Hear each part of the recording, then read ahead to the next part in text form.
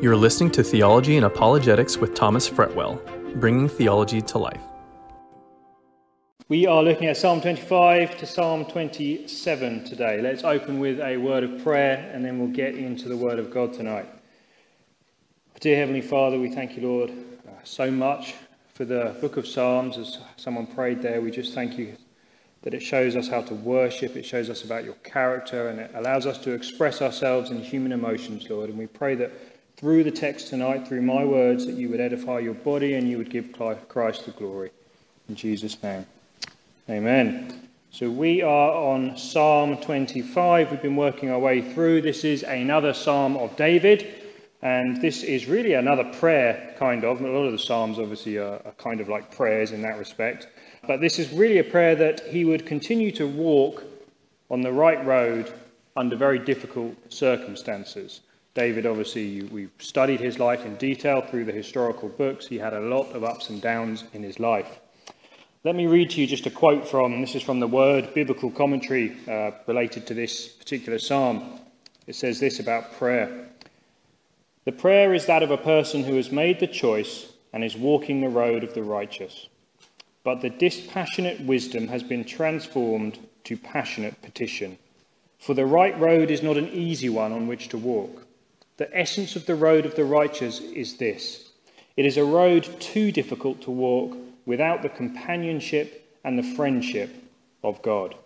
Psalm 1 is a signpost which directs the wise to the choice of the right road. Psalm 25 is a companion for use along the way. And I really like the way he's worded that. This psalm is a companion for use along the way. And you get this sort of picture of the travelling pilgrim. Let's get into Psalm 25. Let's read the first few verses. To you, O Lord, I lift up my soul. O my God, in you I trust. Do not let me be ashamed. Do not let my enemies exult over me. Indeed, none of those who wait for you will be ashamed. Those who deal treacherously without cause will be ashamed.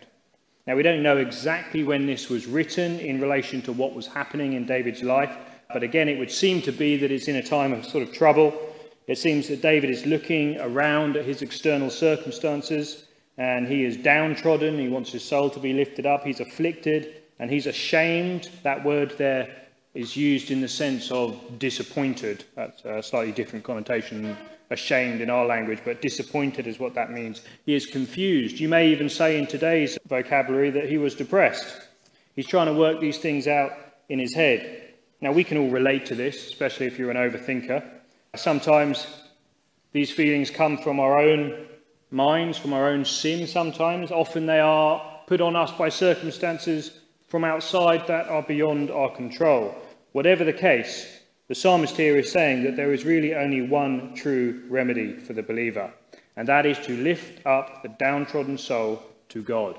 And what that means when you lift up your soul to God, it's an act of submission and it's an act of dependency upon the Almighty God. This is what the psalmist is saying here. In the midst of everything, I look to you, I submit to you, and I trust in you. This is what the downtrodden soul must do. Oh my God, in you I trust. And when I read that little verse, verse 2 there, it very much reminds me of, what you see on the back of an American currency. In God we trust. In you I trust. In God we trust.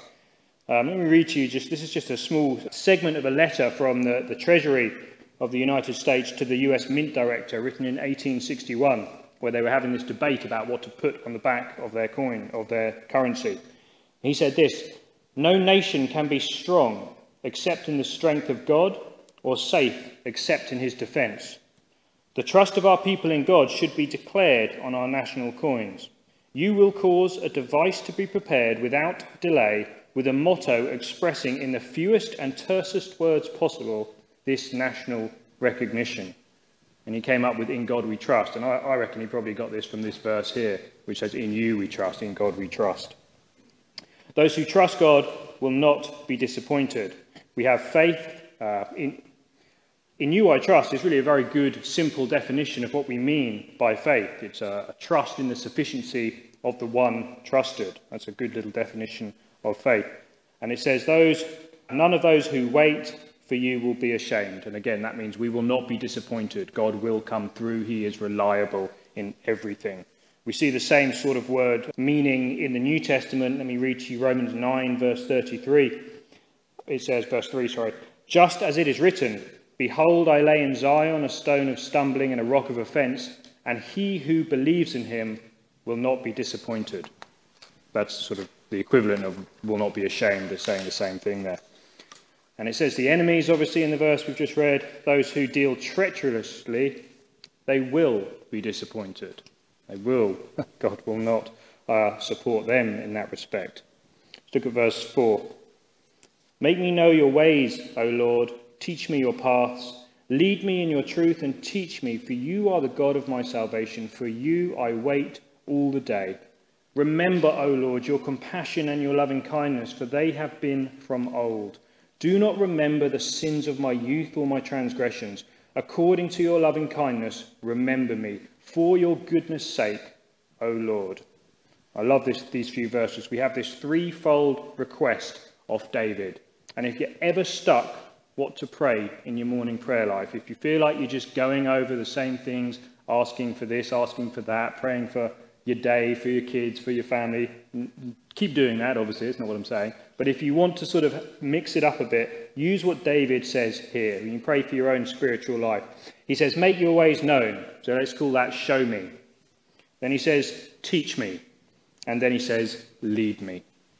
That is three beautiful prayers. Show me your ways, teach me your paths, and lead me in your truth.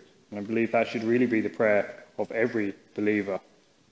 Look at what else we learn about God in this little section here. We know that God is not silent. A teacher is not silent. God wants to teach his disciples, his children. Therefore, he has revealed himself, revealed things to us. And often when we get confused, when we get bogged down, when we get our eyes off the cross or our eyes off the Lord, that is the very thing we need to be praying. We need to be understanding.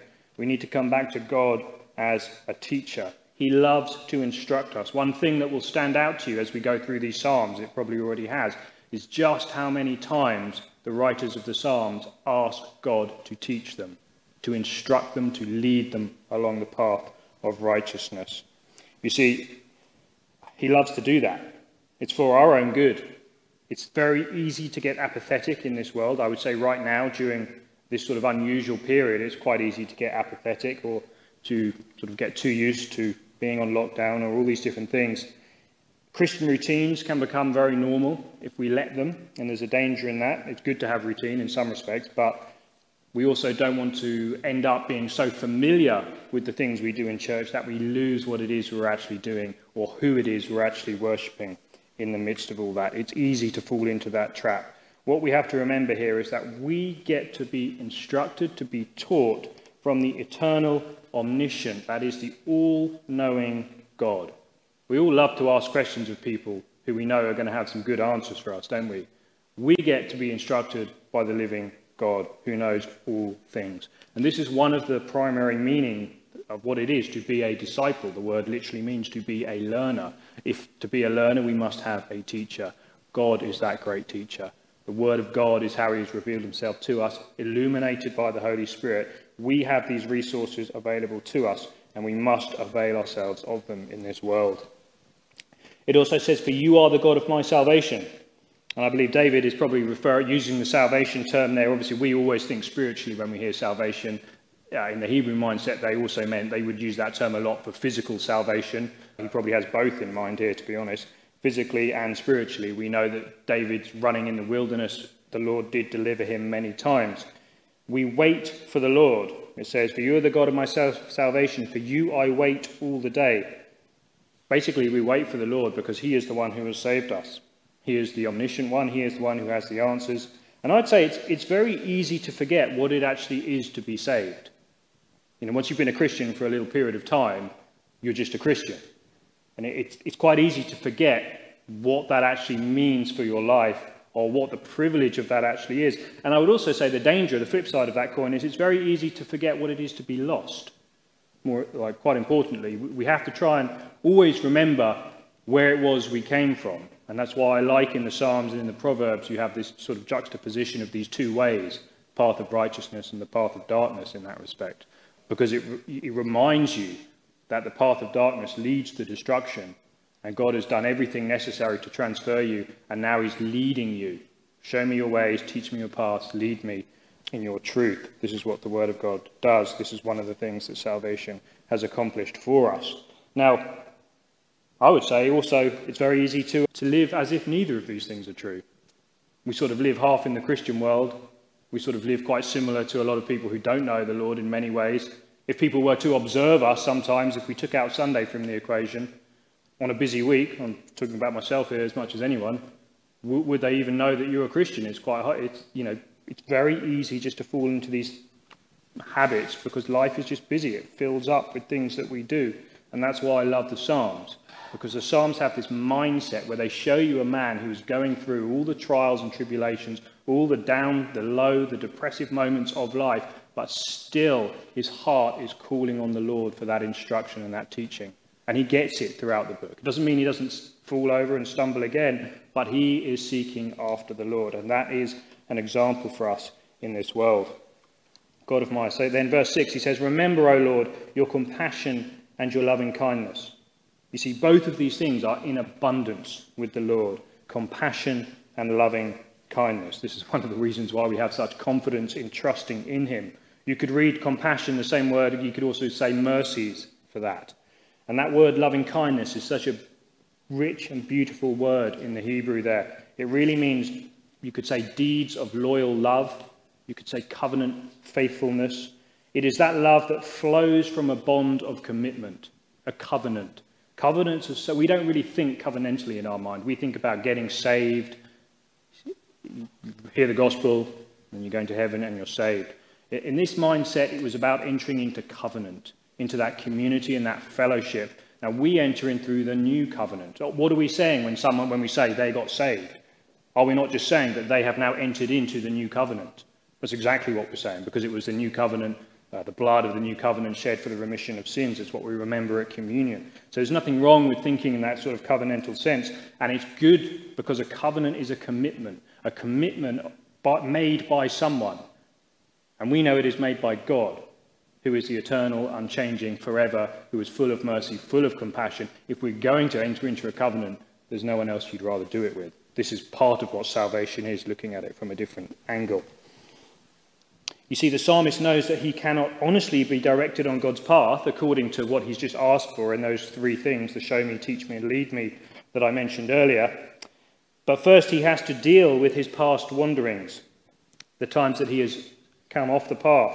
And he has this little phrase, do not remember the sins of my youth or my transgressions. Now, in David's mind, maybe he's recalling Bathsheba and that whole episode, or many other things probably in his life. And I think we all understand this. It's very easy to look back at the things we've done in our youth, or even in our present, or it could be not a far period of time back. And we just look at them and we think, why did we do that? We knew, it's so easy with hindsight, looking back and thinking like, but in the moment, even if sometimes if we know it's stepping onto that wrong path, we just do it. And this again, we see David here, as he declares that he wants to follow and be instructed and taught by the Lord, he also acknowledges, do not remember the sins of my youth. Spurgeon said this of this verse. He said, the bones of our youthful feastings at Satan's table will stick painfully in our throats when we are old. And he had a way with words, and I love that. And if you've been a Christian for any period of time, you'll know that sometimes just one of those things from your past will just jump up in your mind. So you see something, you hear something, you meet someone that just remembers something in your mind. And I know exactly what he's talking about here. And it just, you look back and you're like, Lord, don't remember the sins of my past. And obviously when he's saying don't remember, he's not saying the Lord could forget. The Lord is omniscient, he knows all things. It's meaning forget as in the sense of forgive. And therefore do not bring up to account anymore. Very much what we see in Psalm 103, as high as the heavens are above the earth, so great is his loving kindness towards those who fear him. As far as the east is from the west, so far has he removed our transgressions from us. That's really the thought that David is expressing here. Let's read verse 8. Good and upright is the Lord. Therefore he instructs sinners in the way. He leads the humble in justice, and he teaches the humble his way. All the paths of the Lord are loving kindness and truth to those who keep his covenant and his testimonies. For your name's sake, O Lord, pardon my iniquity, for it is great. He instructs sinners. And again, we qualify for the Lord's instruction. That's us, redeemed sinners. But the good news is we qualify for the Lord's instruction. To benefit from this instruction, however, it says we need to be humble. He leads the humble in justice. Now, this is obviously something that we wrestle with in our flesh all the time, but really this is speaking of an attitude of acknowledging who God is in comparison to who you are and bowing low to the sovereign of the universe. It's a willingness to be instructed, a willingness to acknowledge our failings, a willingness to listen to the word of the Lord as he leads us into all truth. Exactly the things that David was asking for in the previous section. A well-known Christian phrase with no one really attributed to it. It says this: it is at the foot of the cross that humility is born. We see that, and the imagery there I think is just powerful as you're thinking about that. That is where humility is born. You cannot help but be amazed by the love of God in that moment. It says in verse 10, all the paths of the Lord are loving kindness and truth. And this is important to remember. His way, the Lord's way, the way that he wants us to walk, the path of righteousness, is loving kindness and truth together. And I think this is a lesson for us to remember in our culture, because often we are told that the loving thing to do is lay aside truth in order not to offend. Love is interpreted as not offending generally in today's culture. So you lay aside your truth in order not to offend. That is how the world wants us to look at it. But the Lord says here, his path, his way is loving kindness and truth together. You cannot lay aside one or the other. If you think you're being loving by laying aside truth, you've been deceived. You have to have truth together, because these are both really attributes of God. God is love, and God is also described as a God of truth in that sense. Now, to the believer, obviously, I don't believe this is really an option. None of us should be seeking. We can be sensitive with what we share. There's many ways we can engage the culture, but we have to have truth as our forefront. It's one of the sword of the Spirit, isn't it? It's the defensive weapon that we are given, and loving kindness and truth go together always. He says in verse 11, for your name's sake, O Lord, pardon my iniquity, for it is great. And you can really sense the struggle again in David's heart here as he's pouring himself out to the Lord, as he's asking to be taken further into that relationship with the Lord. This concept of his past sins, of his own unworthiness before a sovereign God keeps coming up, and he keeps confessing it. He keeps asking the Lord, he just lays it before the Lord. This is a man of prayer who had long loved and served the Lord.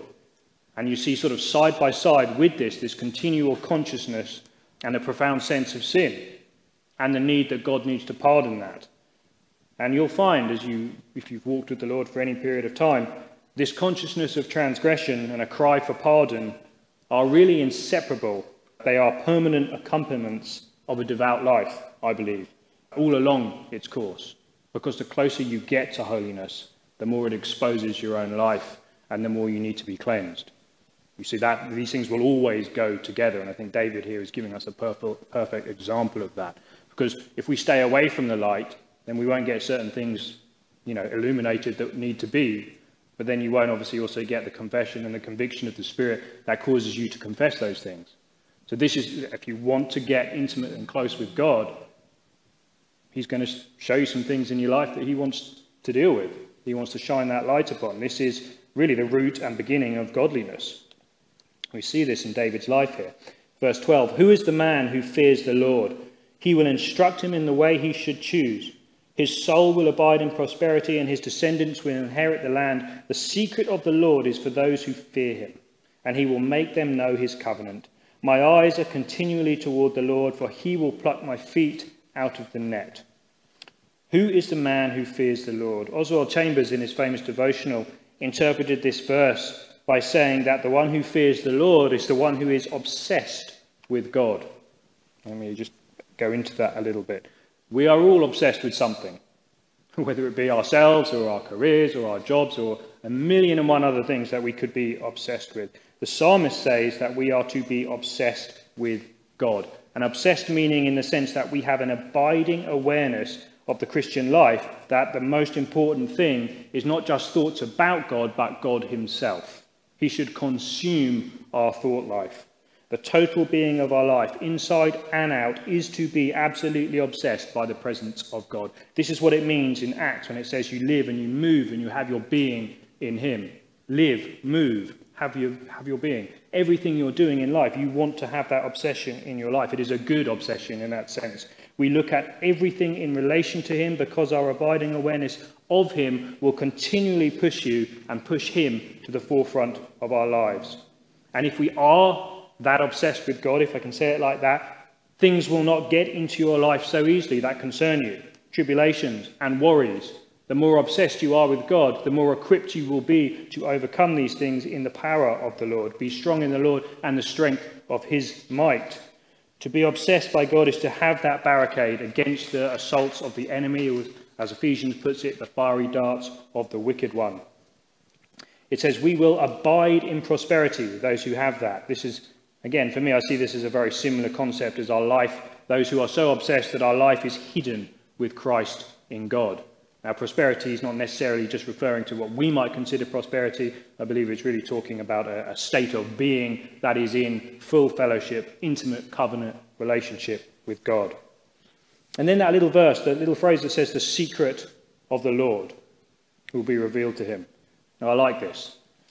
You know, people who have that attitude, that obsession with God, the secrets of the Lord will be revealed to him. Now, this is a concept. The Lord has secrets. We might think of it like that. Let me just sort of explain what I believe this is getting at. We see a parallel even in human relationships.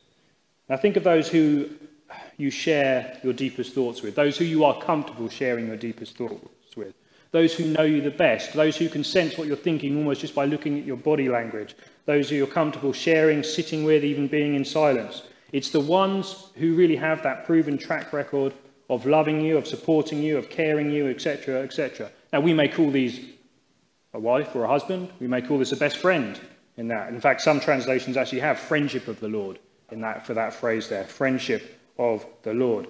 This is the concept. John 14:21, he who has my commandment and keeps them is the one who loves me, and he who loves me will be loved by my Father, and I will disclose myself to him. The Lord will reveal himself to you in secret ways as you love him, as you walk with him, as you keep his commandments. This is an intimacy with God that we should all desire. This is why it said of David that he was a man, who pants after God in that sense, because he desired that intimacy. Doesn't mean that he was always a righteous man and he didn't have any sin in his life. We know he's just confessed it in this very plea to be instructed in God's truth. It's that intimacy he desires. And then it says, if you read it, the secret of the Lord, and it says his eyes are always fixed on him. And this kind of reminds me of Hebrews 12:2, where it says we fix our eyes on Jesus, the author and finisher of our faith. And then the final verse, my eyes are continually toward the Lord, for he will pluck my feet out of the net. He will pluck my feet out of the net. Now, this is quite strong imagery that we have here.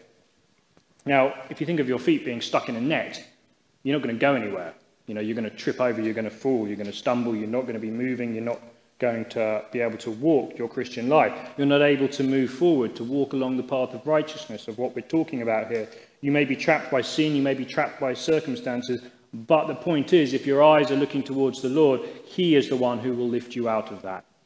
It may be through brothers and sisters in the body, it may be through an indirect means in that respect, but it's your trust and your faith in him that will get you through that.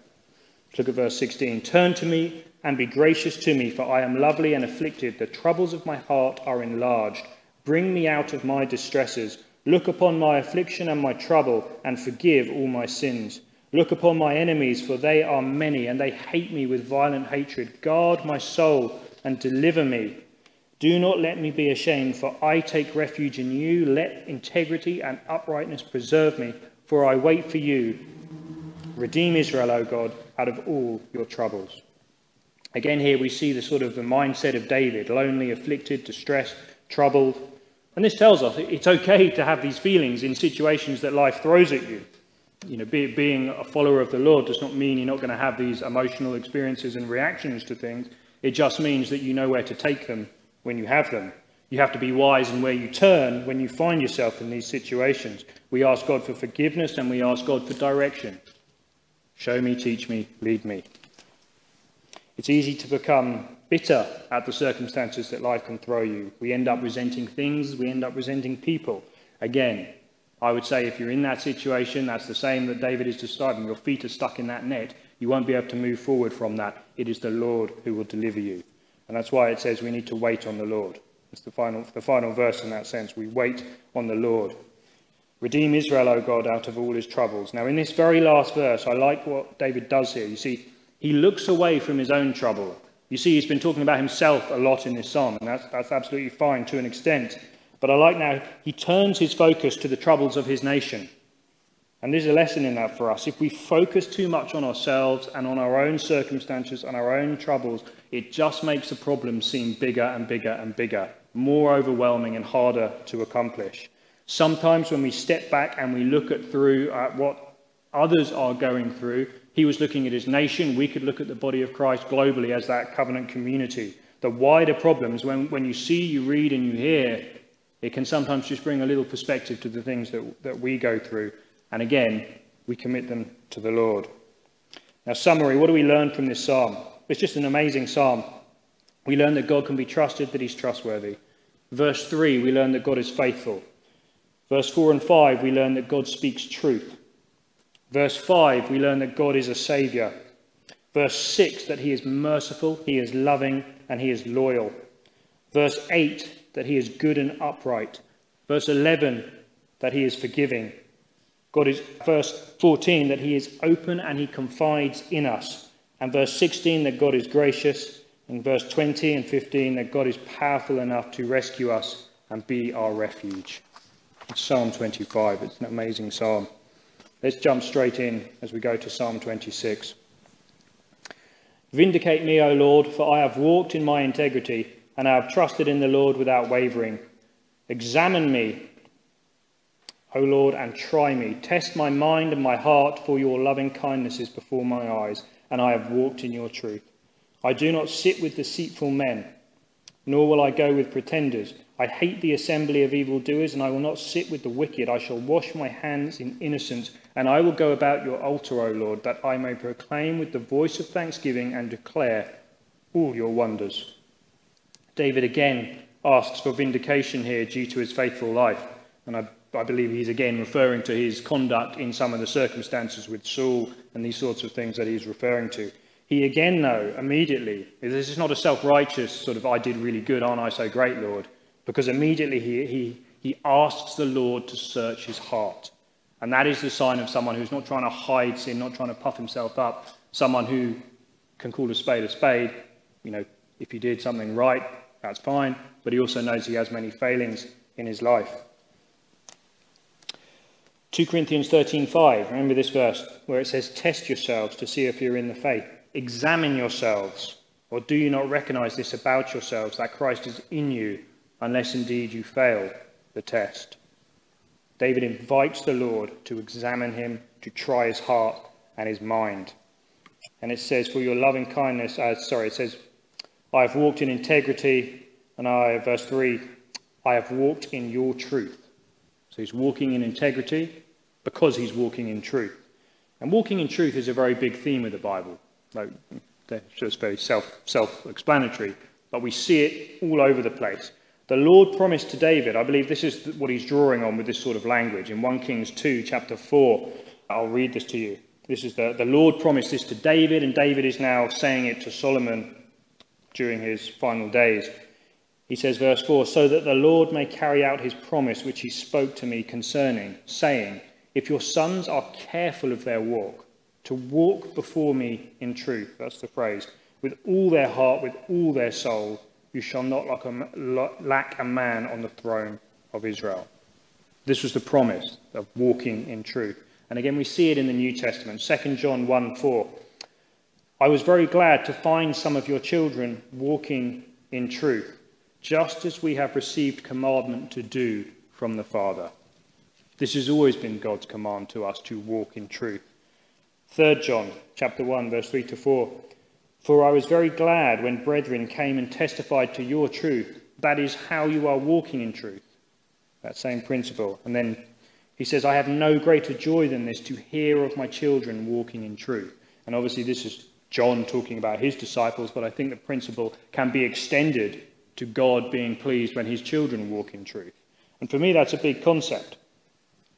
How do we, as mere humans, bring joy to an almighty, sovereign God who needs nothing, wants nothing in that respect? Quite simply by walking in his truth. He will get that joy as his children walk in truth too. And of course, the opposite is also true. We can walk in darkness. 1 John 1:6, if we say that we have fellowship with him and yet we walk in darkness, we lie and we do not practice the truth. This is that second part the psalmist mentions. 2 Corinthians 4:2, it says, not walking in craftiness. Walking in craftiness, that's a funny term that, isn't it? And then it says, or adultering the word of God. So remember, one is walking in truth, truth being the word of God. One is walking in craftiness, adulterating the word of God. Using it wrongly, abusing it, any sort of thing could apply to that. Whether we like to admit it or not, all of these things, walking in truth, walking in darkness, does speak about the company we keep. I think that's what happens in this psalm where he goes into these next part. And he says, now listen, I'm not talking about isolating from the world so that you don't have any contact with, the unrighteous in that respect. I'm not talking about whether it's okay to have Christian friends or all those sorts of things. I hope that's not my point here. But it's more an attitude of where you place yourself. You see, there are some situations, social situations maybe, that if you place yourself in them, you are more than likely going to stumble. And quite often we put ourselves in those situations willingly. I think that's the point that he's getting at here. If your heart is longing, or if you are naive enough, or you've sort of self-convinced yourself that you'll be okay in those situations, you can do this or that, or all these different situations, then you very well may be setting yourself up for failure. And I would say, if that's the case, then like David, maybe it's time to ask the Lord to examine your heart on these issues. David says he will not mix with deceitful men, with pretenders, with groups of evildoers, or the wicked, all these different phrases that he has here. Listen to what C.S. Lewis says on this. He says, many people have a strong desire to meet celebrated or important people, including those whom they actually disapprove of. But I am inclined to think a Christian would be wise to avoid, where he decently can, any meeting with people who are bullies, lasciviousness, or cruel, or dishonest, spiteful, and so forth, not because we're too good for them. In a sense, we are not good enough. We are not good enough to cope with all the temptations, nor clever enough to cope with all the problems which an evening spent in such society produces. Now, this is not a blanket rule that I'm saying here. I know there are many people that God has given gifts to that they can go and be that shining light into this situation. There's always exceptions. But I've also seen many, many, many times in my Christian walk those who put themselves in these situations and they get swayed, influenced, and turned away, and they take that one step onto the wrong path, and things happen. It says instead, in the psalm now, it says instead, I love this little verse, he goes about the altar. He will walk around the altar, looking at that blood, looking at that sacrifice, looking at all the four horns, the smoke rising from the sacrificial victim, the priest officiating, and he gives praise and thanksgiving to the Lord. This is really a survey of redemption as I see it. This points us to the cross that obviously the altar speaks of, the ultimate sacrifice of Christ. It's the place of forgiveness. It's the place that sinners can go to, offer their sacrifice, and ultimately we have that sacrifice that was offered once and for all time, that Christ can forgive us. That's why we have praise and thanksgiving when we think about the cross. It causes us to remember, and it causes us joy in our life. Let's look at verse 8. O Lord, I love the habitation of your house and the place where your glory dwells. Do not take my soul away along with sinners, nor my life with men of bloodshed, in whose hands is a wicked scheme and whose right hand is full of bribes. But as for me, I shall walk in my integrity. Redeem me, be gracious to me. My foot stands on a level place. In the congregations, I shall bless the Lord. So because he walks in truth, he doesn't join himself to certain people. He won't put himself in situations willingly. Now, that's what he doesn't do. Now we have what he does do. What does he do? He loves the house of the Lord. He loves the dwelling place of God. And again, this is a brilliant example for us today. This really means he loves the presence of God. He loves his saints. He loves the priests. He loves the service. He loves the word of God, the prayer, the worship, the praise, the fellowship, everything that would be happening in the sacred sanctuary of the tabernacle that he's talking about, much of what is sort of comparable to what we would do in church life and fellowship and all these things. He loves it. And again, because he loves it so much, he prays again now that he would not be enticed by sinners to go the way of sinners. Again, the fact that he continually keeps bringing this up shows me that he's been down that road in his life many times, and he knows and he doesn't underestimate the seriousness or the power that these things can present to us if we let them into our heads and into our minds. He prays again, Lord, help me to walk in integrity. And as he walks, he has confidence that his foot stands on a level place, that firm foundation, that solid rock that we've talked about through some of the other Psalms, the Lord. As he walks, he's confident because he knows in whom he believes. Now, we have that same foundation. We stand on Christ. We stand on him alone. Nothing else will be able to keep your foot from slipping. And many of us, unfortunately, learn that the hard way. But praise the Lord, we have a gracious God who continually forgives, who comes after us, who leaves the 99 for the one, and he forgives over and over again because Christ has paid the penalty for all sins. This is the gracious nature. This is a God who is full of mercy, compassion, and loving kindness. This is our Lord. Now let's finish off with Psalm 27. We had a great song. I love that song about Psalm 27, by the way. We'll see that now as we get into it. The Lord, verse 1, the Lord is my light and my salvation. Whom shall I fear? The Lord is the defense of my life. Whom shall I dread? When evildoers come upon me to devour my flesh, my adversaries and my enemies, they stumbled and fell. Though a host encamp against me, my heart will not fear. Though war arise against me, in spite of this, I shall be confident. Now again, notice the details about God in this first verse. Oh, I love the Psalms. There's so much theology in them, as well as being sort of poetic, and so much human emotion in them. They're just rich. So we have this phrase, the Lord is light, salvation, and he's defense. So just in that first verse, we have three aspects of the Lord. He is light. He lights our path. He is our salvation. And that's kind of like the word Jesus there. You'd have that in the Hebrew. And he is also our defense. He protects us. That means we can run to him. He can be that refuge. Now, the theme of light is, again, it's a massive theme in the Old Testament, usually associated in the Hebrew mindset with spiritual light, walking in the light. That's why you find this phrase, as opposed to darkness. It's often linked with salvation. Remember the famous verse in Isaiah 49 that says, I will give you as a light to the Gentiles, that you should be my salvation to the ends of the earth. And when we see that quoted in the book of Acts, it's being quoted as being fulfilled in Jesus. He is that light that brings salvation. So in this is the mindset. Light's always sort of spiritual light, salvation. These things are very closely associated. It evokes the picture that we find in the Gospel of John, that Messiah is I am the light of the world, John 8:12. He is the one who brings salvation.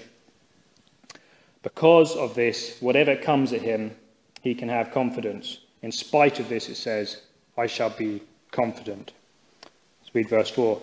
One thing I have asked from the Lord, that I shall seek, that I may dwell in the house of the Lord all the days of my life, to behold the beauty of the Lord and to meditate in his temple. For in the day of trouble he will conceal me in his tabernacle. In the secret place of his tent he will hide me. He will lift me up on a rock, and now my head will be lifted up above my enemies around me. And I will offer in his tent sacrifices with shouts of joy, and I will sing, yes, I will sing praises to the Lord. Now I like this, the simplicity of a devoted life. Now we all know life can get very complicated, or we have a way of making life complicated. So sometimes it's out of our control, but sometimes it's not. And here we see the devoted heart, the pilgrim's life, stripped down. His longings are reduced to one in this little section here. Notice, one thing I have asked from the Lord. The whole force of his being is now concentrated upon one single aim. One thing I have desired, that I will seek after, that he would dwell in the house of the Lord. Now, more often with us, we have many desires, don't we? Doesn't mean they're necessarily bad desires. That's not what I'm saying. But notice what's happening here. He's stripping it down. the simplicity of the devoted life. The world is constantly going to be throwing things or experiences that we may desire when we see them at us. And we need to be careful, because look what it says. The things he desires are the things he will seek. And that's a lesson for us. That which you desire, you will pretty much organize your life that you will seek that. So this is a matter of priorities. Now, this can be a blessing in the sense of what David's talking about here, but it can also be a warning. If you have desires that are not the same, that it will actually going to work against this main desire, because this should be the foundational desire of the believer's life. That desire is to dwell in the house of the Lord all the days of my life. David wants intimate communion with God all of his life, through all the times, all the ups, all the downs, all the emotions, every other feeling, the highs, the lows, all the days of his life. He wants to dwell in the house of the Lord. And then we have that beautiful expression, to behold the beauty of the Lord. This is something we don't often think about God in that sense, with the word beautiful in that sense. I know I don't, you think of some of the other terms, but the word here is that the Lord is beautiful. Now, David has this communion with God as he reveals himself to us. This is really referring to, such a massive term here, the sheer, indescribable, utterly incomprehensible beauty that the Lord contains within his very character, within his attributes, within his plans, within his love for us, within the world that he has created, within the shining brightness of his radiance that we cannot even look upon, because he's so holy in that sense. He is totally, absolutely incomparable in any respect. Now, this is what the Lord is. This is the beauty of the Lord. Now, does that sound like something that is worth pursuing? Because it is, and it is available to us as his children. In fact, that's where he wants to lead us. That is ultimately where we are being led to on the path of righteousness, towards, as Pilgrim's Progress says, the celestial city, but that is the habitation, the dwelling place of God. That is the ultimate aim of the pilgrim, to have this sort of intimacy. This is the greatest desire we should have in life. However, let's be honest, what if it's not? If you're sitting here and you know in your own heart that, yes, you love being a Christian, you love worshipping, and all these things are great, but that sort of desire is something foreign to you. And we all have to be honest, I would say. I believe in this world, we're constantly going to be fighting that sort of, I want to know the God more, but time just sort of gets away and the life picks up speed. And this, I'm not putting a guilt trip on anyone. All of us know this feeling, this tension that I'm describing. If that is us, we need to do what David did. It's nothing amazing. It's a very simple thing. How does that verse start, the little section? It says, one thing I have asked from the Lord. You ask the Lord for that. It's not something that you can work to in that respect by trying to keep this code of conduct. God will know your heart. He wants you to ask him. He wants to know that you desire that sort of intimacy with God. One thing I have asked of the Lord, that I may dwell in the house of the Lord forever. Show me, lead me, teach me and lead me. Let's read verses 7 to 10. Hear, O Lord, when I cry with my voice, and be gracious to me and answer me. When you said, seek my face, my heart said to you, your face, O Lord, I shall seek. Do not hide your face from me. Do not turn your servant away in anger. You have been my help. Do not abandon me or forsake me, O God of my salvation. For my father and my mother have forsaken me, but the Lord will take me up. And here he asks the Lord to be gracious to him. And he wants to be obedient to seek the Lord's face. And the language here to me, as I read this, it really sort of evoked the ironic blessing of Numbers chapter 6, the aspect of seeking God's face, and then also right next to it being gracious to me. Do you remember Numbers chapter 6, where it says, the Lord make his face shine upon you and be gracious to you? I see that. This is probably, I believe, what David might have had in his mind here as he's saying, you said seek your face, I want to seek your face, be gracious to me, Lord. Answer me. It's a very similar concept that we have here. And ultimately, for Christians, we have this same desire. Now, where do we find the ultimate fulfillment of this? I believe it's in Jesus Christ and in the face of our Lord Jesus Christ. But this is the desire and the longing of every man, of every Christian. And we see this throughout the world. We know that the Hebrews, as we already talked about, for them it was the pursuit of light. The Lord is my light and my salvation, walking in light. They had the Shekinah, the cloud of fire, leading them through the darkness in the desert. They had the light of the menorah, the tabernacle. Their whole culture was surrounded by light in that respect. It was the sort of the spiritual concept. We see it in Proverbs 6. The commandment is a lamp. The teaching is a light. The unfolding of your word gives light. This is the concept. This was the Hebrew mindset. But then we also have, obviously, the Greek mindset, where it was all about knowledge. They had the great philosophers, Plato, Aristotle. They had the academies. This was the thing, the search after knowledge. And knowledge is a good thing in some respect. You see knowledge lifted up all throughout the Bible, but it's a knowledge of God primarily that we're talking about. And then obviously in this culture where, not in the time of the Psalms, but stretching through now to the time of Jesus, you had the Roman culture, which was the dominant culture at that time. And the Romans, they sought peace actually and glory. The glory of Rome, the Pax Romana, they were proud of that peace, that massive empire that they'd created, their political, their military might. You see people hoping in these things today, don't you? Hoping in government is the same sort of thing as what the Roman Empire did. Strength of your military rather than trusting in the Lord. And then into this world, in the New Testament times I'm talking, we have this man, Paul, the Apostle Paul. He was born a Hebrew, a descendant of the tribe of Benjamin, Abraham, Isaac and Jacob, and ultimately from the tribe of Benjamin.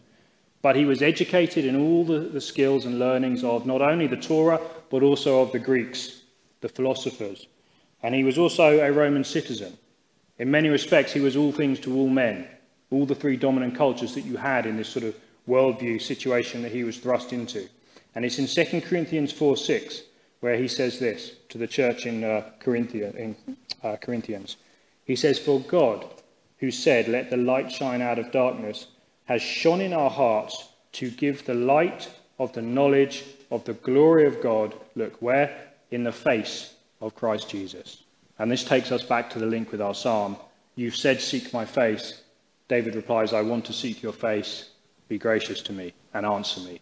For us, we want to seek the face of Jesus Christ, where light, knowledge, and glory are found in their ultimate expression and fulfillment. This is the ultimate aim of life. This is the single thing that we should be obsessed with in our life. When we strip our life down to that simplicity, this is the one thing that we desire, to be that close. When you say seek my face, you're talking about intimate communion, a very close personal fellowship with the Lord. It's the single thing that we should have. Let's finish the psalm off now. Verse 11. "Teach me your way, O Lord. Lead me in a level path because of my foes. Do not deliver me over to the desire of my adversaries, for false witnesses have risen against me, and as such breathe out violence. I would have despaired unless I had believed that I would see the goodness of the Lord in the land of the living. Wait for the Lord, be strong, and let your heart take courage. Yes, wait for the Lord." This is a final plea now, again, for the Lord to be his teacher, that he would be led on the right path. You see how often he does this? Like if David needs to ask for this, the Lord this often, we need to ask this of the Lord this often. This is one of the things that Sunday morning should encompass. This is what it is when we come to hear the word of God taught. This is the Lord leading us, instructing us in his truth, in the way that we should go. David has this plea, that he would walk on the right path and that the Lord would be his deliverer. And look at verse 13. He says, "I would have despaired." And again, I love this verse because circumstances in life can cause us to despair quite often. And those who have no hope, as you look out into this world, you see people despairing all the time right now, confused, not knowing what to do. But notice what it says. It says, "I would have despaired unless." And here we have the cure, the key for the Christian. We know this, but sometimes we don't live in the way that we actually take it into account in our lives. It says, "Unless I believed, I would have seen the goodness of the Lord in the land of the living." He doesn't look, you see, unless the goodness of the Lord. He knew it was true. He trusted it. Remember that first one, in God I trust, in you I trust. I lift up my soul to you, in you I trust. He stood on that solid rock, that foundation. He knew it was his light. All of these things that we've just read in this psalm is David expressing his faith and his trust in the Lord. And that's why he knows the despair of this fallen world is only temporary. Ultimately, as a child of God, he will be carried through. And the Lord, he will be in that eternal glory with the Lord. Everything we've just described, all these things we've looked at in these psalms, is something that is worth waiting for. Verse 14, the last verse, reminds us again, wait for the Lord. This continual asking of us to wait kind of implies that maybe we're a little impatient sometimes. Wait for the Lord. Be strong and let your heart take courage. Yes, wait for the Lord. So I would say we need to wait for the Lord. We wait for many things in life, quite expectantly. I waited over an hour to get into Wagamama's not too long ago, just last week. We all do things like that. I'm kind of being the butt of my own joke here because, we do that.